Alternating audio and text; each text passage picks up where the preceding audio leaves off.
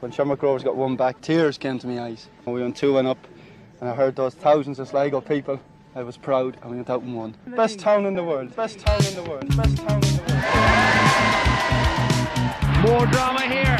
Cawley, North, Elding, 3-2. They'll be looking for Stenson's head away at the far post, and over it comes Elliott. Stenson! 1-1. It's brilliant, brilliant, brilliant, brilliant. Here comes Quigley, and it's there! It's Sligo Rovers 3, St. Patrick's Athletic 2, and that could be the decisive moment in the title race. We will never forget this day. Welcome along to episode number 106 of the Bitterhead Supporters Trust podcast. Ronan Flanagan here this week. So I'll be joined by Sean Dunn. Sean, how are you? Same as every week, I think, at this stage, Ronan, depressed. Donald Kelly, how's things? Fantastic, Ronan. Thanks very much. And what's the crack, David McGee? Not too bad, Ronan. Not too bad at all, thanks. So this week, we will look back on Friday's 2-0 defeat at home to St. Pat's. We have two cases of white hag to give away from that game. We also will discuss the latest news, including the departure of Max Matter from the club. Ahead of his testimonial on Saturday night, we chat to Sligo Rovers captain David Cawley, and we also look ahead to an upcoming league game, Friday's game away to Dundalk. So, lads, we'll start off with Friday night away to at home to Pats. Weird to say we have a home game on Friday night. But Sean, I'll start with yourself. Same old, really. Rinse and repeat, Ronan. That's kind of feels the way it is at the moment. You know, masters of our own downfall. Look, I to be honest with you, I don't know where to start with it all, Ronan, to be honest. There's no point in getting annoyed about it anymore. I think that day has passed. I think you're only doing yourself a disservice because you're only annoying yourself. It was frustrating, though, because I think we started really well. Genuinely, we were the better team. Played some nice football at the start, had a couple of early opportunities. Caelan Barlow should probably do better with his first opportunity. But again, it just leads to us being cut open so easily. And like, I don't fault Gary Buckley at all for the penalty. He's rusty. He's only coming back. It's his first start in a year. It's nearly a year to the day. And you know, you can't fault him. He goes to ground, fair enough. He's just caught out by the pace of the pass coming through. So look, it is what it is. Forrester slots home. It's the second one. It's the second goal that drives me absolutely insane, because we're just banging our heads against a wall at this stage, because every game we concede, if we concede 2 or 3 goals in a game, whatever it may be, one of them is guaranteed to be an absolute calamity of a goal to give away. And that's not acceptable in professional football. It's barely acceptable in Sunday League. What I witnessed the other night, that defending between Johan and Browning, was probably some of the worst I've seen in years. Like, why Johan let the ball come over his shoulder like that to try and swing away a volley is beyond me. All he has to do is head the ball. Browning's coming across him to head the ball. Talk to him. Let him know you're coming. Communicate. It's simple. It's underage stuff. It really, really is underage stuff.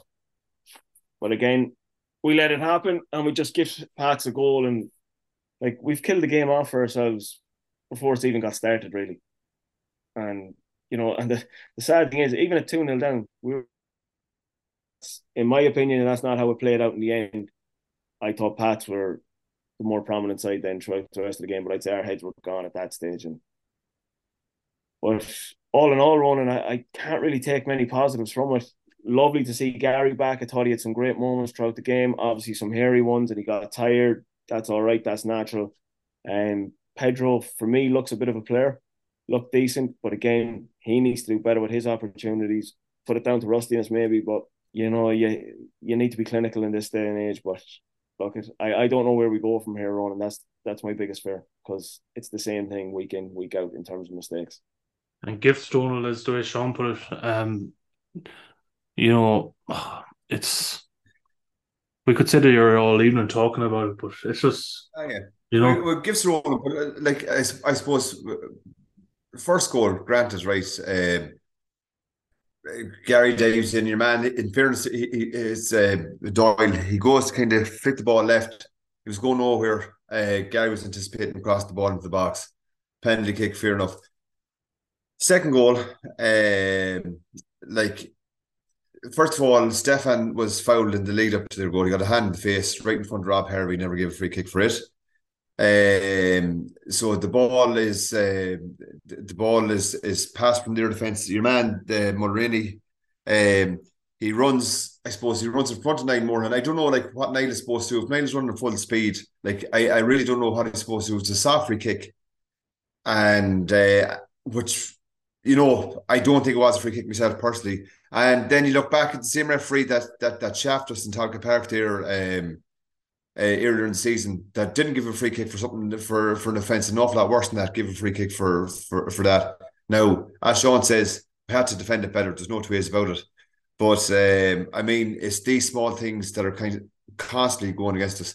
I saw there were two teams. There was one team that were bursting with confidence, another team that was really struggling with their own, that kind of way. And I just felt like after the first goal, there's always going to be big ask for us to come back from it. Now, having said that, I saw a team that did fight. We even throughout the whole 90 minutes, we did play some good football. But the problem was for us that once they got that first goal, they could just sit in and kind of hit us in the break, because they have a lot of pace on that side. In fairness to them, they broke out very fast every opportunity they got, and they did create problems for us. And in fairness, they should have scored another 2 or 3 goals. Realistically, they had some like open goals that they missed, and none of the nights, they could have come back to haunt them.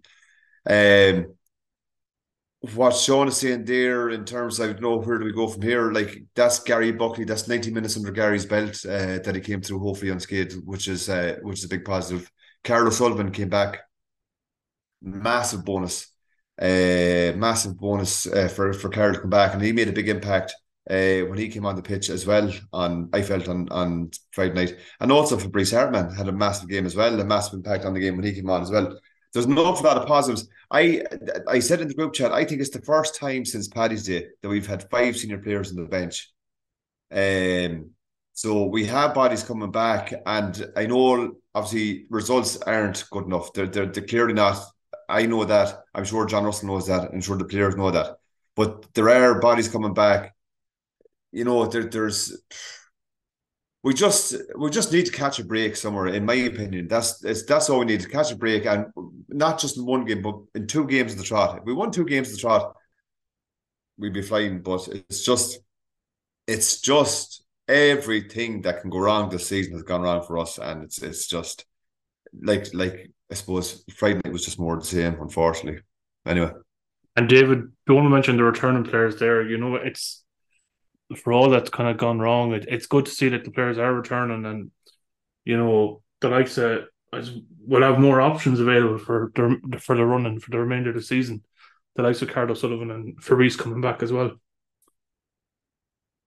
Yeah, your senior players are always key to come in and like that, show the experience that they have. They may have been through these situations before.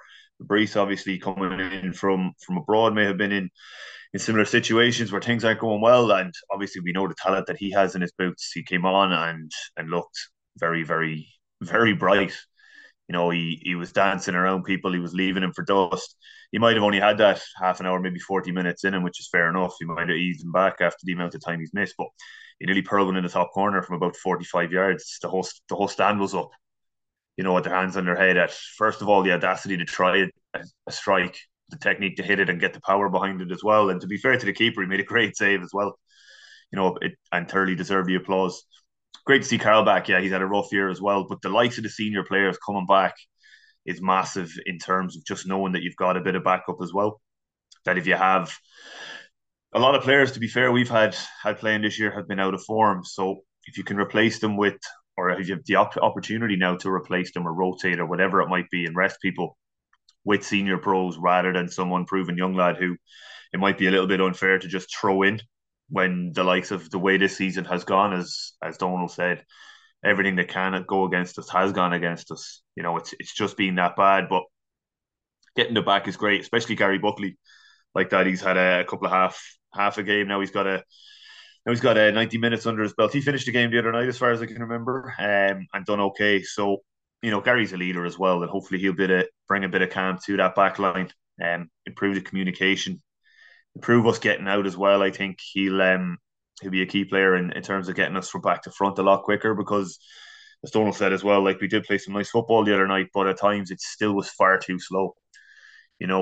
For a team that he may be able to come into and shore up a bit, hopefully, and get the ball moving back to front quicker, because at the moment we're too nice to play against. We know that, but the communication support the back, which is leading to poor errors, which is conceding goals all over the place.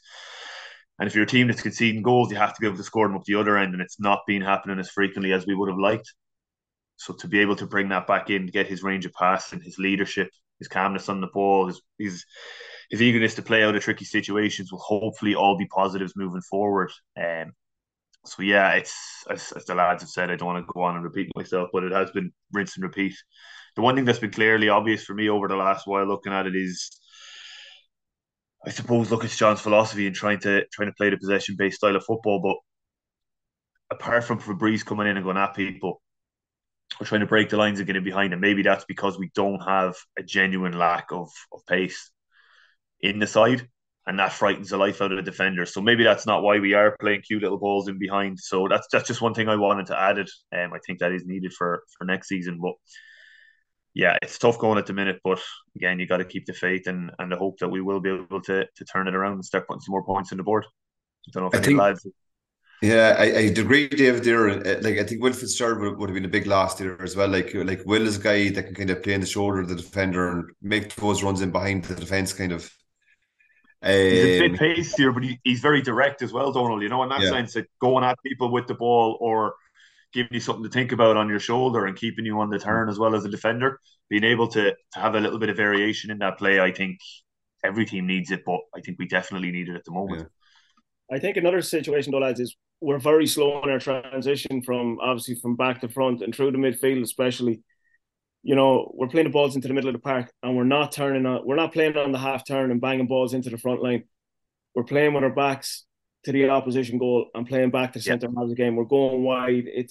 We're playing that same triangle over and over and over. Whereas we're not playing on the half turn like we were in games before. Like, especially like Greg was, and like obviously Niall wasn't in the middle of the park the other night. Like, and I felt that was a huge loss for us. Absolutely, yeah. A really, really big loss. Yeah. Because I'm not trying to knock players, but I just don't think Lucas has got to the pace of the league, to be honest with you. I think he's just too cautious in what he does, and he's not playing on that half turn, I think.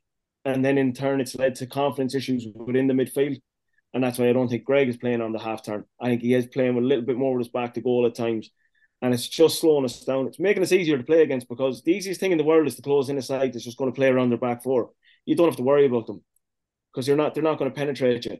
And that's our biggest issue. Whereas we seen in games earlier in the season, away in Derry, away in Shams, away that first half in Shells, we played some beautiful football, but it was really quick, fast-paced, two-touch football, constantly playing out. We didn't hang around. And I think we even said it on the podcast a few times, where we were alluding back to the time under Liam Buckley, where we were saying we played too many passes in around the back. We weren't doing that earlier this season.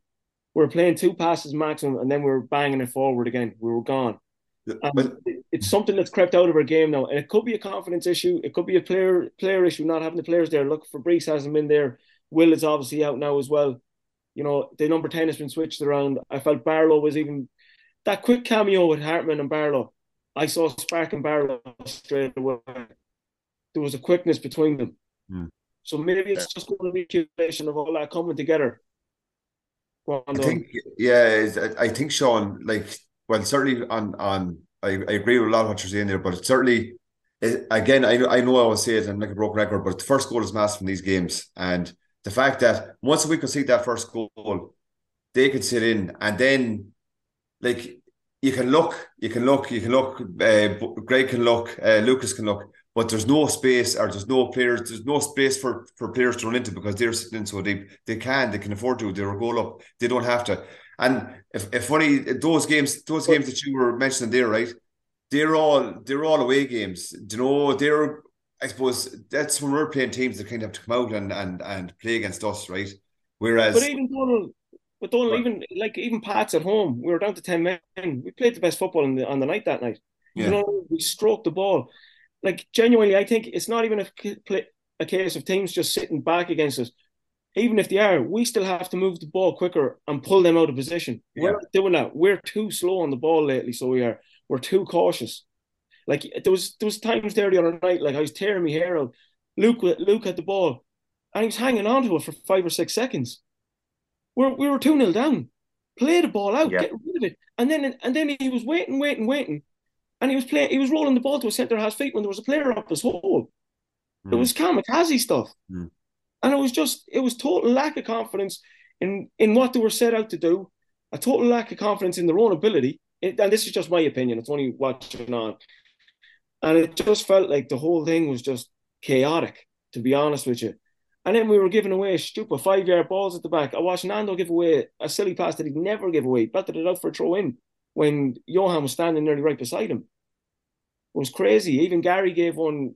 He gave a he actually played a Pats man through at one point, so we'll put that down to tiredness, But like, there's a few situations like that. And just when I mentioned them missing in the middle of the park, a massive pat in the back to Niall Moran at left back, because that wasn't an easy job against Jake Mulroney the other night.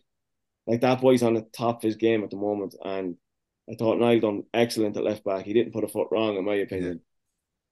That's just an offshoot of what we're talking about here. But like, I don't know how we get this confidence back, but it's something we need to get back, because when we do, we're a devastating team at times. Like, we've proven that on so many occasions this season that we are a good football inside. It's what's ultimately killed us this year is mistakes, but I think we have the ability to play properly and play in the right way. We just need to find that confidence again. Just on Niall Moran, and I watched the match back. I actually watched the match back on had recorded it on RTE. And it was like watching Pats TV. It wasn't like watching RTB. You had Johnny McDonald, ex-St. Pats. You had Conan Byrne, ex-St. Pats. You had Stewie Byrne, whatever the fuck he calls him, Music Man Stewie, ex-Pats. Do you know what I mean? You had your man on commentary then, another Shams, John Kenny, Shams man. You know what I mean? And the call, there was no, I suppose, kudos given to Niall Moran. Niall Moran is a right-footed centre midfielder that played left back against probably one of the best wingers in the league at the moment. And he had, like, they were kind of saying, "Oh, Moran hasn't got past the halfway line." So what the fuck do they want him to do? You know, that kind of way. He was brilliant. Niall Moran. Well, did they actually say that? Because I haven't. On more than one occasion. Yeah, they're meant to be football men. That must be that could be up there with one of the stupidest things I've ever heard in my life. Yeah. So why would a right-footed centre midfielder playing left back overlap a left midfielder? Yeah, that's absolutely mind-boggling. His job is just to defend and fill a gap. Yeah, 100%. Exactly. Like, that's his job. Like, my God Almighty, idiots. Yeah, but sure, it wouldn't be like RTE to give out some fucking Dublin bias, regardless of who it is. Like, you know what I mean? So even if that's not, that's just stupidity at the highest order. Like, their fellas are meant to understand football, that have played football at the highest level in this country. Like, come on. Don't allow me yet to watch it back, so I'll actually stick it on mute. So thanks for the heads up on that one, David. I highly recommend just playing on mute, because it's hard enough as it is to watch it. It's certainly an awful lot harder listening to it. No ways about it. Sure. Look at again, as I say, hopefully when the body's back, like, I know Fabrice is going to make a big difference, and Carol Sullivan is going to make a big difference on the run into the season. So hopefully, I just think something as well that we did probably well for the first 70 minutes in Weaver Park that we didn't do is we just get runners beyond that. You know, like fellas trying to get down the wing. Like Frank is brilliant, and he you know, his close control of being good, you know, that kind of way. But like, there's times he could just release the ball a bit sooner, and he just takes an extra touch and he cuts inside, and then, you know, it's just, as you said, Sean, just a bit more direct in our play, and, you know, just like, instead of trying to overthink it or overplay it, just be direct, like, and fucking have a shot outside the box sometimes, and, you know, or just drill a ball across the 6-yard box and see what happens. Make them defend it. You know, the kind of way. Stop. You know, just taking that extra touch. Just, I suppose, just be a bit more direct. I think that would make a difference as well. Yeah. It seems to be the case, Sean, as you said, with them playing safe and playing the easy option to go back or sideways and not take a risk and playing a penetrating ball through or whatever. And it's exactly what you're saying there, Donald, even in terms of going down the wing. It's take the extra touch, try and make them commit and then put a ball in the box. So just whip the ball in the box, clip a defender, can fall to the edge of the box, and you get your breaks that way. But 100% as well, Sean, in terms of, as we were saying, trying to get forward and get in behind. Our transition has been completely different to the start of the season when we were catching teams out and being so devastating. But it just makes the other team's transition back to defence so much easier, because all of a sudden they're all banking in their banks of four or whatever, and then their attacking players can go and defend from the front and just work across. And we're too nice, we know that, but that's criminal. Like, you have to be good in transition on either side of the ball, and we're just not doing it. We're just not doing it, and they seem to be. Again, it's probably that confidence issue, but it seems to be because of all the things we've just spoken about, that they're playing, I wouldn't say restricted, but playing with a little bit of fear in them. Afraid, because every mistake that we seem to make leads to a fucking goal these days. But they seem to be playing with a hell of a lot of fear and afraid to take them risks.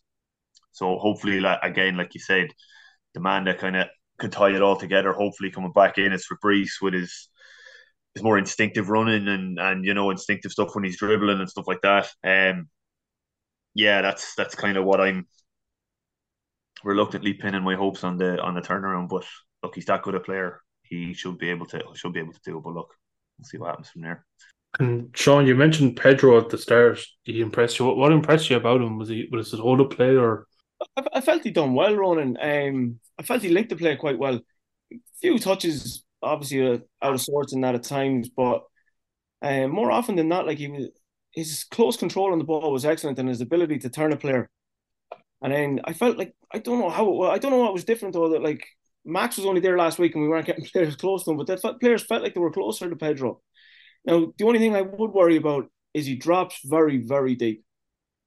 There was a good few occasions where he's back on the centre circle, and you don't need to be there, because your ability to turn and get back into the box is going to be massively limited in that case. So he's got to be okay with the number 10 dropping and doing that job, and just him staying on the shoulder of the centre half. Obviously, because his ability then to get into space is very good. He's always available for a pass. He's got great instincts, and even in and around the box, you can see his movement is very, very good. So if it comes together for him, I do think there's a good player in there. Now, finishing wise, that second opportunity he has, the header, I'm not fussed about. There was no power on the cross. There was no pace on the cross. So all he was trying to do was just guide it into the corner. It just didn't come off. That's all right. I don't worry about them kind of ones. But the second one, he had time to take a touch and smash that home, and he's just swinging about at it, really and truly, and it ends up in, I think it landed in the Southern Hotel at some point. But it's not good enough for a striker of that quality. You need more, and we do need to be clinical, because even as Dolan saying, like, the first goal is massive in that situation. I think we were still only one down at that point. Yeah. So to get one back at that point, it is a different. I know it's a stupid thing to say, but it is a different game. But it's a massive confidence boost for him. But he's got to be more clinical there. But genuinely, obviously, that's his first start as well. His work rate was excellent. Didn't stop running for the whole time he was on the pitch. So I was impressed with him, and I think with Fabrice coming in as well, they could cause a few problems. But it'll just be interesting to see his development and how he gets on now again up in Dundalk. I think what could be key for him as well now is the fact that the Max is gone.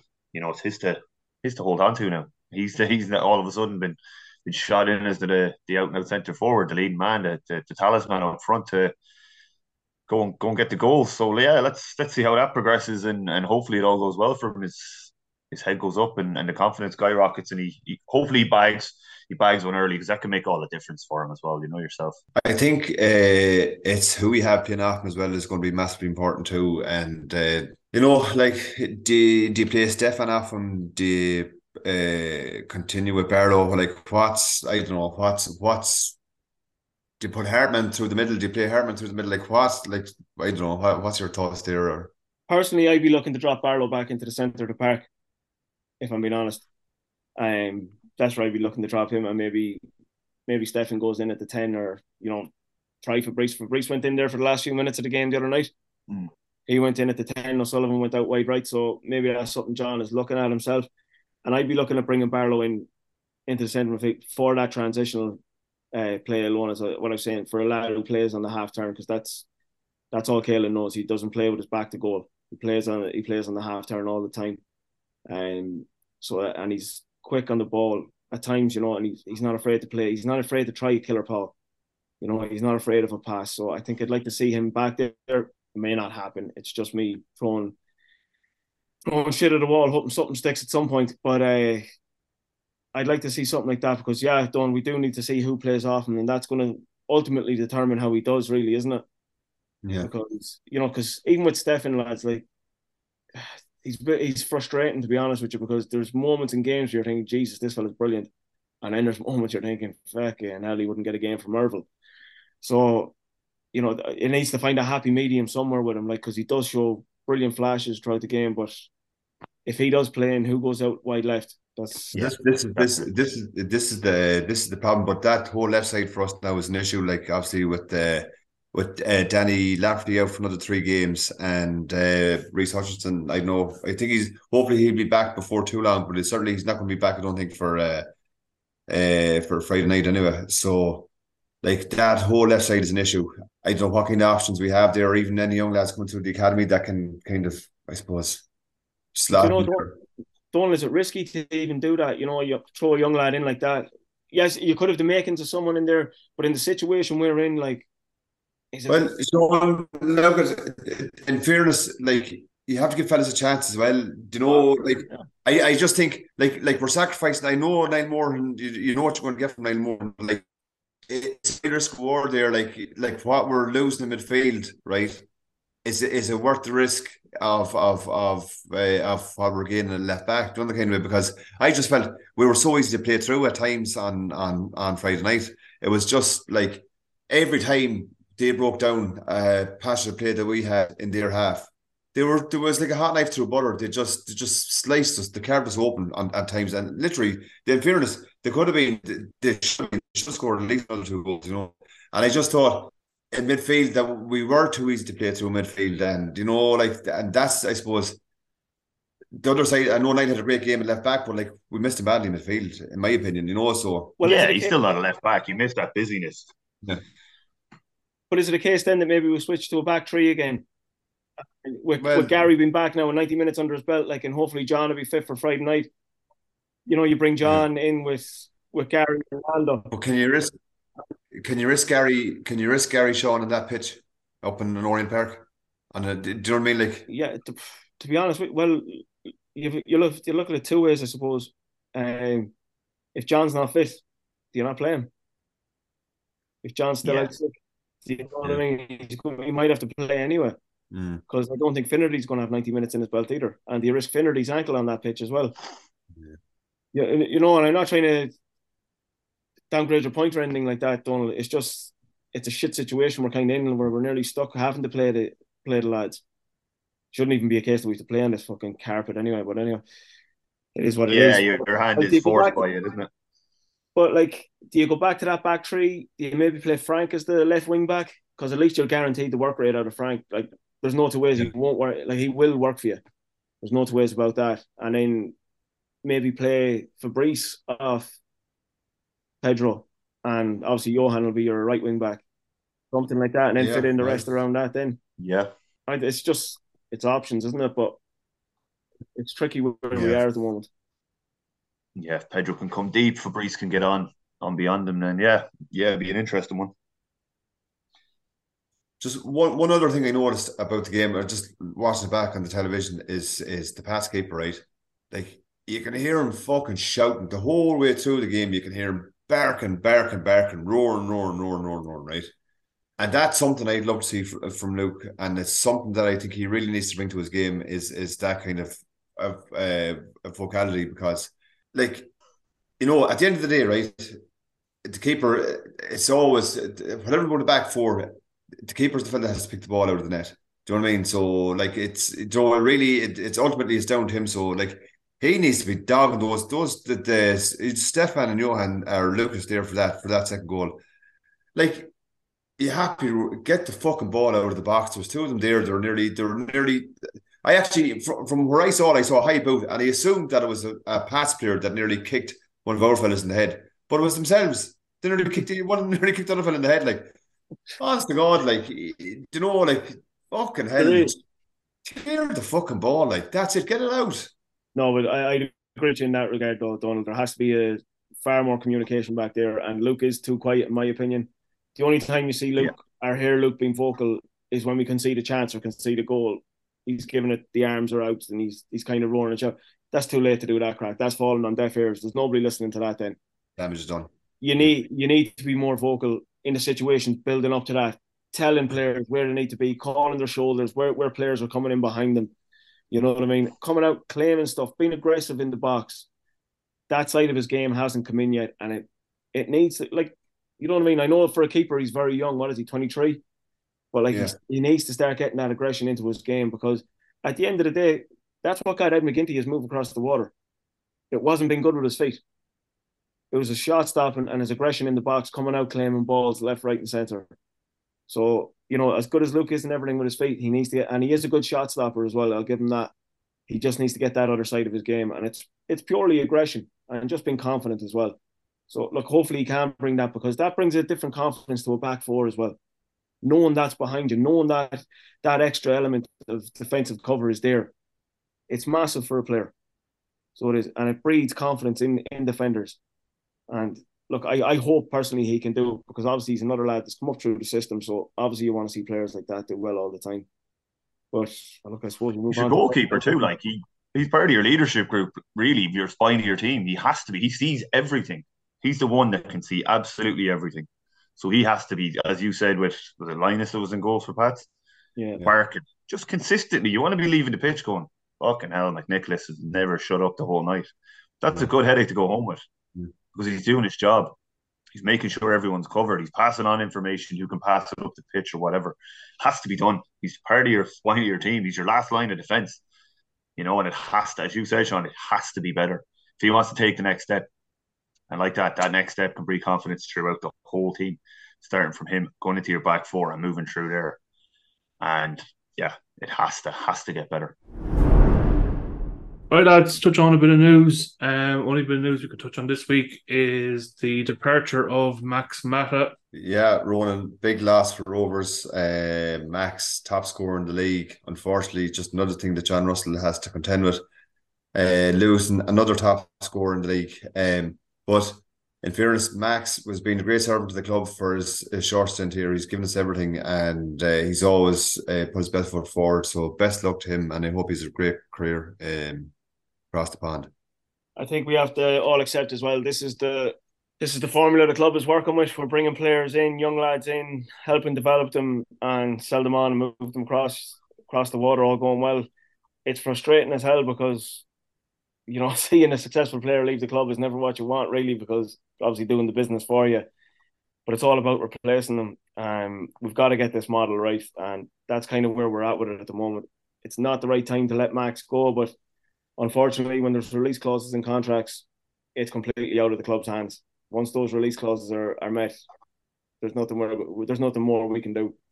And look, let's be honest, like, Max isn't going to turn around and reject the move to England. Like, we have to accept that's the reason they're here. We are a stepping stone club. And as we said from the start, if they get a move, that means they've been successful here, and in turn, they've played well for us. So we just have to accept that and hope that we can get the next man in the door, and he can be just as successful. Pedro's his name. That's the one. Pedro's the name. Yeah, Max has been great. I think his development in the past 6 months since he became the number one option has been excellent. Everything we've wanted from him, returning goals, hold up play, bringing others into play, has been brilliant. And he's 22. You know, he's earned his move, and as Sean said, if release clauses are met and all the business terms are right, then that's just the nature of the beast. So look, best of luck, Max. Hope everything goes well for you, but no doubt you'll have a good long career ahead of you, son. Beer Scorecast time now. David McGee has informed me that we have 2 cases of the White Hag to give away from the game at home to St. Pat's, the 2-0 defeat. We have Oisin Moran and we have Kelvin McHugh. So well done, lads. Case the White Hag is going your way. Hopefully that will make up for the defeat last Friday night. We also have 2 more cases to give away for the game against Dundalk this coming Friday night at Oriel Park. Don't forget, we'll have those up on social media beforehand, so get your predictions in to get your chance to win a case of the White Hag. Today's day now, we're joined by Sligo Rovers captain David Cawley ahead of his testimonial on Saturday evening. I suppose, first of all, David, welcome to the podcast. Thanks, lads. Thanks for having me on again. So, David, we can touch on is the testimonial itself. You know, it's 10 years at any club is a great achievement. Over 300 appearances for the club is another achievement in itself. But your own personal feeling is a surprise more than anything else that it's kind of came to this, that you've been awarded the testimonial. Yeah, I suppose it is. It's like you say, it's not often it happens, especially within our league. And I think I've only played in 1 or 2 myself, so it's not often it happens. So when we did speak to it within the club about it, and they granted it, I was delighted, and it was strange because you're still playing and you're focusing on the new season. But look, it's all good. I'm grateful that the club granted it in the first place, and obviously, look, it's a real honour to be playing as many games as I have for the club and being here for as long as I have done. So yeah, it's all good, lads. Take it back right to the start of your career. Really, one thing I've been interested in is you left Ballina Town to head to Ipswich. As a young lad, like from Mayo, heading over there at that time, I think they were in a really sticky period, weren't they? They've just been relegated a couple of seasons and desperate to get back up. What was it like joining into that squad then? Well, look, as an Ipswich Town, is it, Gunnar? Yeah, look, it was strange because at the time, look, it was more of a bubble, and we came off the back of a Kennedy Cup, and I had been offered a couple of trials, so I'd been over and back, say, 5 or 6 times throughout maybe a year and a half until I finished the junior side and stuff like that. So I was kind of familiar with going over to the place after the first few times because you were spending a week or 2 at a time, so you were getting the feel of it. But again, looking back, you're so young. Like, I was only 15, and you think, not that you think you've made it. I don't think it's like that, but they offer you a contract, and it's a 3-year or 2-year academy and a year pro, so you're guaranteed 4 years. But again, it's such a learning curve. Your academy, you're only 15, and you're going to this new environment where they're full-time, day-to-day training, all ages. Like I was 15, as I say. The next lads then were under 18, so they were 17, 18, and then it was reserves, first team. You were all sharing the one building, and you were just mixing it with these lads who were, like you say, not too long ago playing in the Premier League. They're playing Championship now, and it's so surreal. And it was such a learning curve to sit back and take in everything you could. Although I probably did suffer a bit, missing out on what was going on at home. Say you were so young and stuff like that. But no, look, it was enjoyable, and I think it really did stand to me as the years went on. Like, even you were involved there with a good few Irish lads as well, like Owen Garvin and that especially was over there. Like, how were they with you? Was Ronan over there as well at the same time as you, or is he after you? No, myself and Ronan played together on that Kennedy Cup team for Mayo, so 2 of us got offered trials, and we kind of went together with the trials. Sometimes we went on our own, but then eventually when an actual contract was offered, I agreed to it, and I think he wasn't long after me, and we both went over at the same time. Yeah. And David, how was it like? When it comes to an end, where obviously, unfortunately, you get released. Like, how was that for a young lad, especially when in a small town like Ballina, you're probably hyped up as nearly a superstar that's been over in England, and there's not many go over. So does it feel? I hate to say, does it feel like failure when you come back at that age? Yeah. No, you're right. It does, yeah, because like you say, you're a young player and everybody's kind of hyping you or whatever. Like, not that I ever bought into that or anything like that. I was well-grounded lad going over. My parents wouldn't have me any other way, like, honestly. But it is because, like, I knew I was getting released well before, because I was out. With my last 2 seasons, I'd missed 6 months of each season with a knee injury. And manager changing, and you weren't getting chances where lads were getting chances. Lads were training more regular with the first team, and maybe on the bench every now and again, whereas I wasn't really getting any of that. So look, the writing was on the wall. I wasn't silly at the time. but I think it was around April or May of that season, and I managed. I was training with the first team actually, and I managed to do my medial ligament again. So I was like, lovely. Only it was the same one as the previous year, so I knew what I was going into for 5 or 6 months injury there, and eventually Keano got sacked, and then Paul Jewell came in. And sorry, he was under one of Paul Jewell's sessions. He was only in a couple of weeks, so he actually didn't get to see me. And then I got that injury, and he called me in. I was like, it's game over here anyway. I had it in my head. But look, some of the English lads got released at the same time as me, and they took it. I remember seeing lads in car parks, and they were out crying on the phone to their parents and all that crack. Never went down that way. Me, as I said, I could see the writing on the wall, so I was prepared. The only thing I was worried about was, would I get another chance, because I'm going back. Ultimately, I'm going back home with an injury that is going to keep me out till September, October. You know what I mean? And I knew the League of Ireland, who's going to want you around that time. You couldn't predict you'd get a club or anything. So that's all my worry was in the end of it all. But looking back, some experiences, the managers I've had, Jim and Gilton and Roy Keane, absolute lunatics, unbelievable stuff. Like when you look back at how they but how they ran clubs and dressing rooms and stuff, bottles thrown everywhere, it's unbelievable. Proper football. But that's the environment I was growing up into. Probably a little bit different now, to be honest. But it stands here in the end. And in regards to Keane, then David, you hear the spat between himself and Jonathan Walters on about a time where he had to video himself getting sick into the toilet to prove that he wasn't. That's why he wasn't in training that morning. Yeah. Was it that bad? Was he that regimental? And from that time, what I remember, that happened. Funny lads, Jesus.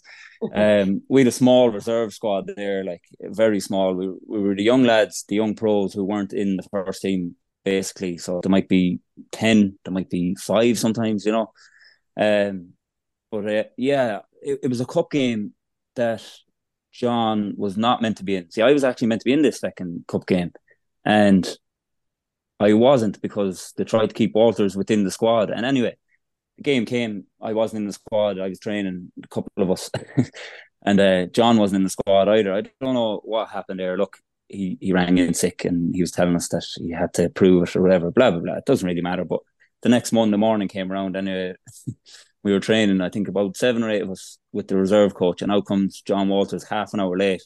He's captain of the club at the time, so they've obviously, he was telling us then that they had a big argument within the manager's office, and Roy took the jacket off or something, and they were going to go to blows, and they weren't going to blows, and he was halfway out the door to go train, and words were said, and he was back in.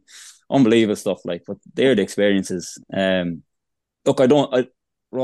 he was a young manager. I actually think he probably adapted later in the years when he went in as assistant and stuff like that. But brilliant experience, great time. The only time I had to knock on Roy's door to go home, it was a personal thing, and in fairness, I'll always hold him high for this. He said, I was a nervous wreck going in. I didn't even want to. You don't want to be going in at that age asking for anything. You're trying to just train hard and work hard. But I had to go home for a few days, and he was straight away, don't train this morning. Get yourself to the airport. When you get home, give receptionist a ring if you need anything else. I needed an extra 2 days, so he ended up giving me 5 days off, that I needed. And for that alone, you got to hold the man in high regard. He was a family man first before a footballer. But look, a few stories come out along the way with him and John. I think we'll put it this way: I don't think they liked each other, lads, and that's just it, really. And that happens. And leaving then a turbulent, it was kind of turbulent, I suppose, Ipswich at the time, with managers coming and going, but you couldn't have picked a more turbulent time to sign for us then as well, because Cookie had just left. I think Jerry Carr was stepping in the meantime before Barraclough had even arrived. I think I'm right. I was like, here we go again, I swear. I don't know if I'm 100% sure, but I think was your first game, it was a pre-season friendly up in the sports complex. Was that your first one to play? I think the first time in pre-season, a friendly game, is it? Yeah. Yeah, no, I think the first one was just before Cookie left. We played Boyle Celtic, is it? I played 45 minutes there. I played the first 45, and I was driving home. I was like, geez, that went well, as I should. Hopefully, Cookie, is impressed or whatever. I might, get me a contract or something, or he'd be thinking about it at least.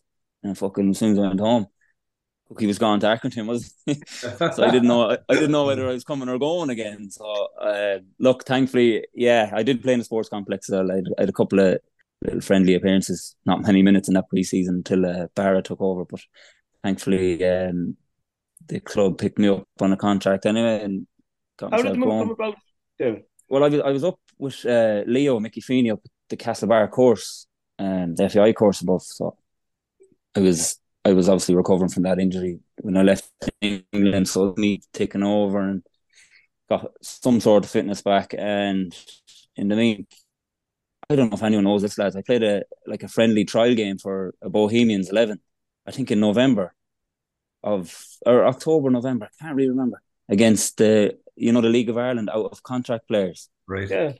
Yeah, it was just like a trial game or something. And what do you call the Bows manager back then? Aaron Callahan or something. Does that name ring a bell? Yeah. Yeah, he wanted me to swap my course in Castlebar for one in Dublin, and I don't know where he was going with this. Did he want me to swap courses and live in the car in Dublin or something? But anyway, that didn't come about. And in the meantime, I think Leo and Mickey were chatting to Cookie to see would they get me down for future training sessions or trial, or and I think I just remember Leo saying one morning that Rovers want you down. Like, so I was delighted. I was buzzing. I knew all about the club by then, and I knew they were full time, and it was a real opportunity to get my feet and get me going again. And obviously, you've been involved in first team squads, with Ipswich and everything. So, like, stepping into that Rovers squad which obviously was a league winning team, like, and it was full to the brim with big personalities, big characters, and obviously you just fresh out of just fresh over from England. How was that for you stepping in there? Yeah, that's where I think the experience from England kind of helped me out a bit, because I played with and trained with big characters, so I had that bit of experience of lads older than me, and the demands on and training and all that stuff. Like, so I found it, I wouldn't say easy, but I kind of knew what was ahead. I knew how good they were. I knew they were so close to a league title the year before, and they won the cup. So it was definitely it was a small squad, but a squad full of experienced players and winners. So on the most which I could, and obviously when I got the contract, and the next step was see how much minutes you can get, make your debut, come off the bench a few times, whatever it may be. And that's just how it was. I think the experience from England kind of helped me out there. Your first goal, David, for Rovers was a thing of beauty. The Shamrock Rovers. Yeah. Honestly, it was perfect. Like, because it helped me realize the hatred, I suppose, between our fans and Shams. So look, the fact it was on TV helped. It was an early kickoff on a sunny day, like, so it was all perfect. My first league start, I think. No, sorry, yeah, it was my first league start at the showground. So, look, again, I just wanted to go out and give everything I had. I knew Shamrock Rovers won the league the year before. I knew where we wanted to be, and to get there, we had to beat them. And look, it was just nice that we beat them 3-0. I think Turner got a red card, and he was swinging a few slaps on the day or something. Yeah, that's right. But look, just memories I have from it, like, Yeah, I know. Yeah, but look, what a day, a great day, and look, I managed to score a goal, one of probably my favourite goal of them all. And like that league win, obviously, we've had Keno on, we've had Piercy's been on, Danny's been on. What's your recollection of that season in general? Like, I remember just like, we obviously, I wouldn't say a rough start, but the night up in the park, the first game, obviously Quiggs getting the red card and equalising the last minute. You kind of see something was going on here. Like, these lads didn't give up at all, and I think we went on. I don't know, can you remember, lads, a home game? It might have been the next game against UCD, where I think we were 1-up, and then UCD scored late, and then we scored very late. Big J scored a header. I don't know if you remember that one, lads. And that happened again, and I was like, right, there's this team doesn't stop. And then it just kind of rolled on to the next few games. We got a decent win away in Bray, which is obviously hard place to go at the best of times. And it just kind of rolled on from that, lads, game to game. And then obviously the Shamrock Rovers one, I think, was a big statement, because, as I said, they were they were the champions at the time, and you know, we beat them well at showgrounds, and after that then the tails were up, and the lads, we truly believed that, you know, this could be the year that Rovers was craving that league title. Suppose we ask everyone that's played in it, but just how good was Joey to play alongside? Man, the man was 2 steps ahead. He was unbelievable. Like, look, I look at him back then, like, I was very young, and he was obviously a senior player. He was what, 35, 36 maybe at the time. I shouldn't be throwing out his age in case he hears this. But look, honestly, like, he played at his tempo and nobody could get near him. People would say he slowed the game down, but he was playing at his tempo, and yet lads still couldn't get near him, so he couldn't have been slowing it down too much. You know what I mean? He was just far ahead of others, and he was just a joy to play with and learn off in the middle of the park when I did get to play with him. Like, there was another player there, I know a lot of others have a great time for as well, that don't think gets the recognition, was John Dillon. I think Dillon was a bit of a wizard that just went totally under the radar for fans, you know, just how good he was. Considering the team was that good, he didn't get much of a chance. Yeah, it was strange for him. I don't really know how, you know, what, as again, I was young, so I kind of kept myself to myself. So I don't know, did something happen there with John, because he had many appearances the previous years for Rovers, but in training he was technically so good. He'd have a trick in the locker, like, he wouldn't burst with pace, but his touch alone would take you out of the game. Do you know what I mean? I don't really know. Yeah, like you say, he didn't play as much as probably he would have liked to, but again, you could see he could play. Like, I don't really know how it went down with him and Ian at the time. Then I think the weird one, David, was a lot of people were very surprised when you actually moved on to Pats that time. Well, that was what exactly happened there, because I think everyone just expected you to be part of the furniture at that stage. How much time we got, lads? I know. It wasn't that bad, no. It was a strange time, lads, to be honest. I had no intention of seeing out the season and leaving, to be totally honest with you. Obviously, seeing myself, I was settled down home here in Ballina, so I didn't see myself moving at all. But again, it was a tough season. Managers were coming and going that season. We actually, when the season finished out, and we finished in a tough spot or whatever, we stayed up. But we all thought Mickey was taking the job. But then I actually got a phone call from Mickey after the season. He's like, "Oh yeah, whatever, he'd be taking the job, just tying up a few things." A couple of weeks went by and didn't hear nothing again. And next thing, all of a sudden, Mickey wasn't getting the job, or he declined it or something, whatever way it went down. So then I was like, "Oh no, what's going on now?" Eventually, I held. In the meantime, Liam was ringing me, obviously, to come to Pats, and I was holding him off. I was holding off Galway, and look, ultimately, I stood my ground. I still didn't want to go, but at the same time, I had to give these fellas decisions, and I hadn't heard from the next manager who was coming in. So I picked up the phone. I rang Dave Robertson, or I left him a message to call me back. And look, he did make an offer, in fairness to him, but I just got the feeling that he was going down a different road, and it was like, here's an offer, take it or leave it.